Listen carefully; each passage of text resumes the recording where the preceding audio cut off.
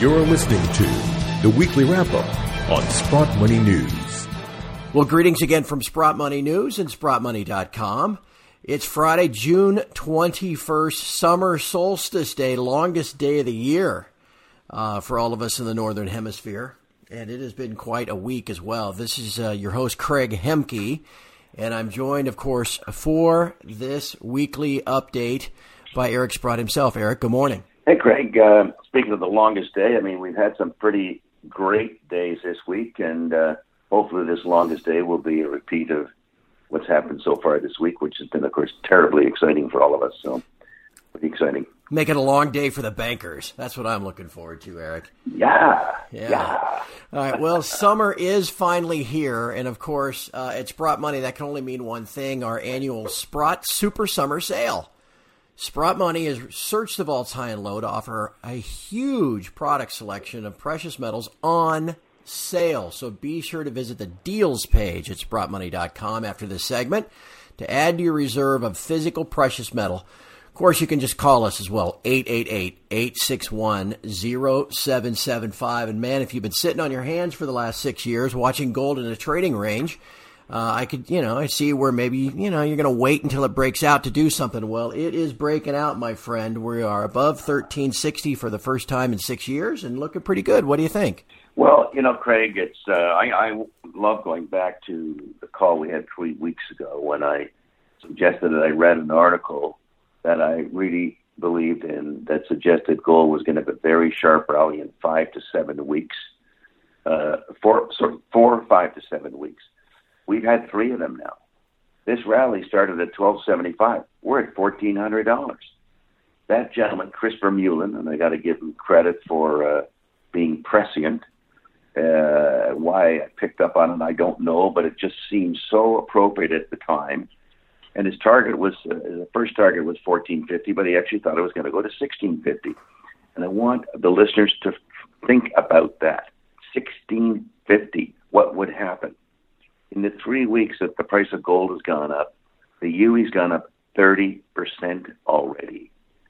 And I don't even know that the market's figured out what the dynamic is to mining companies' profits with that kind of increase in the price of gold. So that's very exciting. And I'm just going to point out one other thing that I happened to read another article that this gentleman wrote, I'm going to say a week and a half ago. And I was just stunned. He was very keen on silver. And his top of range targets were 90 to 550. Now, and of course, his top of the range target in gold was 5,000. Okay. Now, and the thing I try to impress on people, just think if he's right. Yeah. What's in store here? What's your risk reward?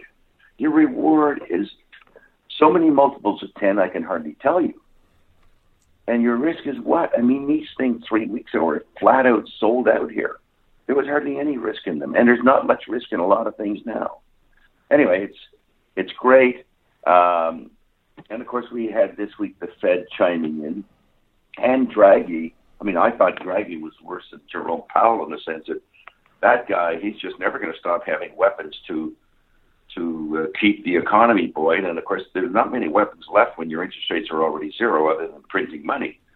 And I get the feeling that the listeners think we're going to zero interest rates here in the United States as well, and that they, when they get to the effective zero bound, will start using weird tools to try to support the markets. And those weird tools, of course, we're all going to point to owning gold. So it's not that difficult to understand why gold's going up here and where it could go. Right. And the implications for the stocks is absolutely incredible. So try to stay the course. There's lots of stocks that haven't caught the move yet. So there's lots more to come in my mind. And it's important for people to remember. I mean, it's been a long time since we've had a sustained bull market, right? And these things don't move just straight up. They're always going to be 2 steps forward and 1 step back, and you've got to recognize the general trend. And it's interesting, Eric, now that we are breaking out, I wonder how many institutional managers and pension fund managers and hedge fund managers are going to recognize the general trend and realize, wait a second, I don't have any exposure to gold at all. I mean, that would, I would imagine, kind of start off a stampede too. And I might mention, you didn't mention maybe one of the most important ones, algos. Right. Algos who are looking, the computer's looking at the screen and say, by the way, gold stocks are the number one performing group. What do you own? We don't own any. Well, they're the number one performing group. What's been the number one stock on IDB for the last little while? Kirkland Lake Gold. Do we own any of that stuff? No. But it's number one of all stocks, and we don't own any. What are we doing? We're asleep here. And I actually have way more confidence in the computers versus the portfolio managers and analysts. Because the computers recognize it, right? The analyst is scratching his head wondering what the hell happened here. Right. But the computer's not wondering what happened. He's just seeing what happened. So, yeah, there's a lot of room. I don't know what the content of gold is in portfolios, but I suspect it's probably less than 0.5%.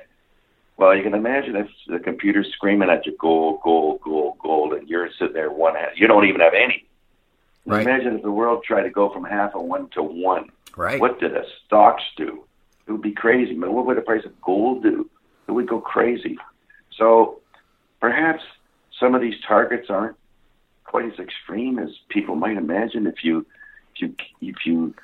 turn the tide of interest and everyone tries to get through the same little door at the same time, and it's big things are going to happen. Yeah, just to illustrate that point, and this will lead us to a top discussion of physical buying by central banks. I saw a thing this week that said China sold something like $80 billion in treasuries in the month of April, which was nothing, less than 1% of their total reserves, right? I mean, nothing really, a little blip. Yeah. But $80 billion would buy almost 200 metric tons of gold if they were to go that way. Right. And that's how many dollars there are versus how little gold there is.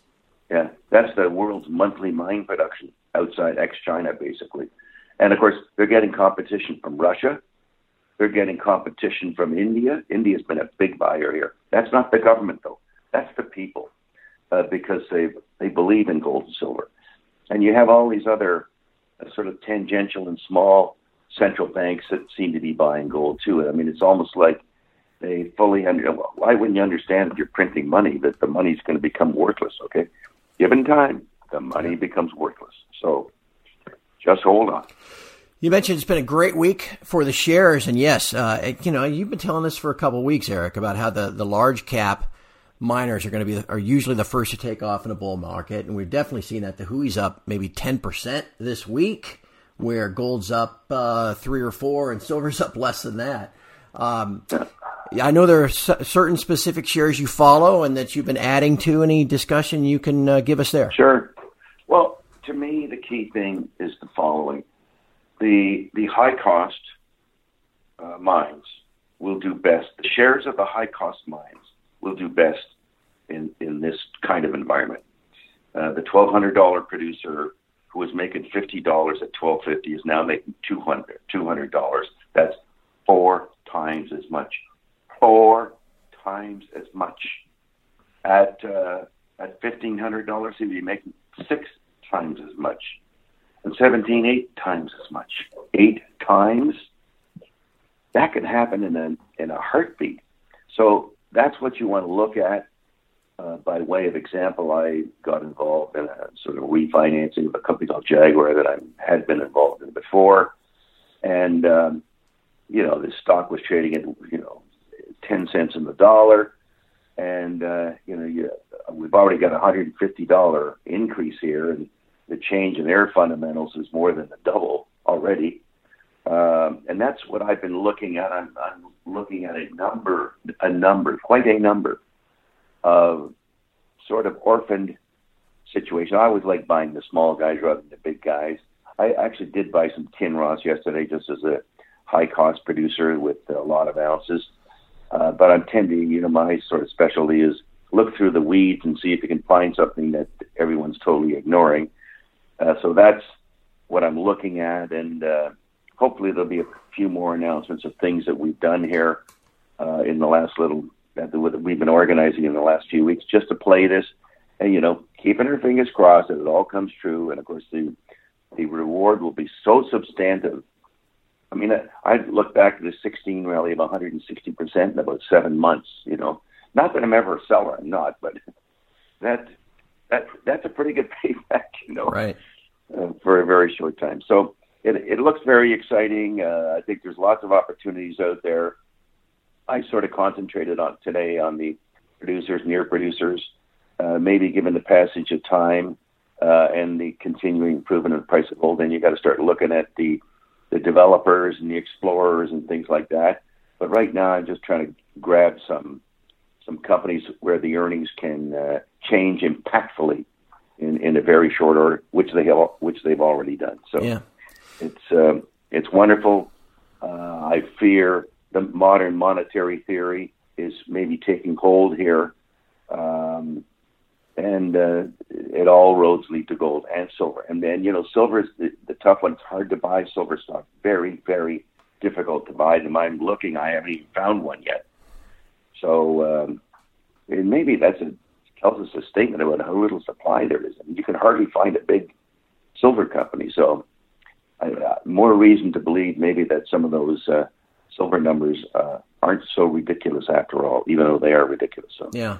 Anyway, should be lots of fun. Absolutely. Well, Eric, it's always fun to visit with you, and we certainly seem to be entering a very fun period of time for the precious metals as we roll through the back half of this year and into next. And again, I just encourage everybody, if you've been sitting on a stack of precious metal, now would be the time to maybe dollar cost average in if your cost basis is higher than price currently is. Or now, if you've just known that this was out there and you've been waiting to see when this was actually going to start rolling again to the upside, it might be time to get your first couple of ounces as well. Sprott Money is the place to do that. Visit us at sprottmoney.com. Of course, check the deals page, as we said, for the summer sale at any time you want. Just give us a call at 888-861-0775. Eric, my friend, I think we're going to have a fun summer. Like we said, it's not going to be straight up all the time, but I think the trend certainly seems to be our friend, and I look forward to talking to you again next week. I do as well, Craig, and I might even point out, you talked about dollar cost averaging. If you're in Brazil, you're not dollar cost averaging. If you're in Canada, you're not dollar cost averaging. If you're in Australia, you're not dollar cost averaging. You're at record high prices here.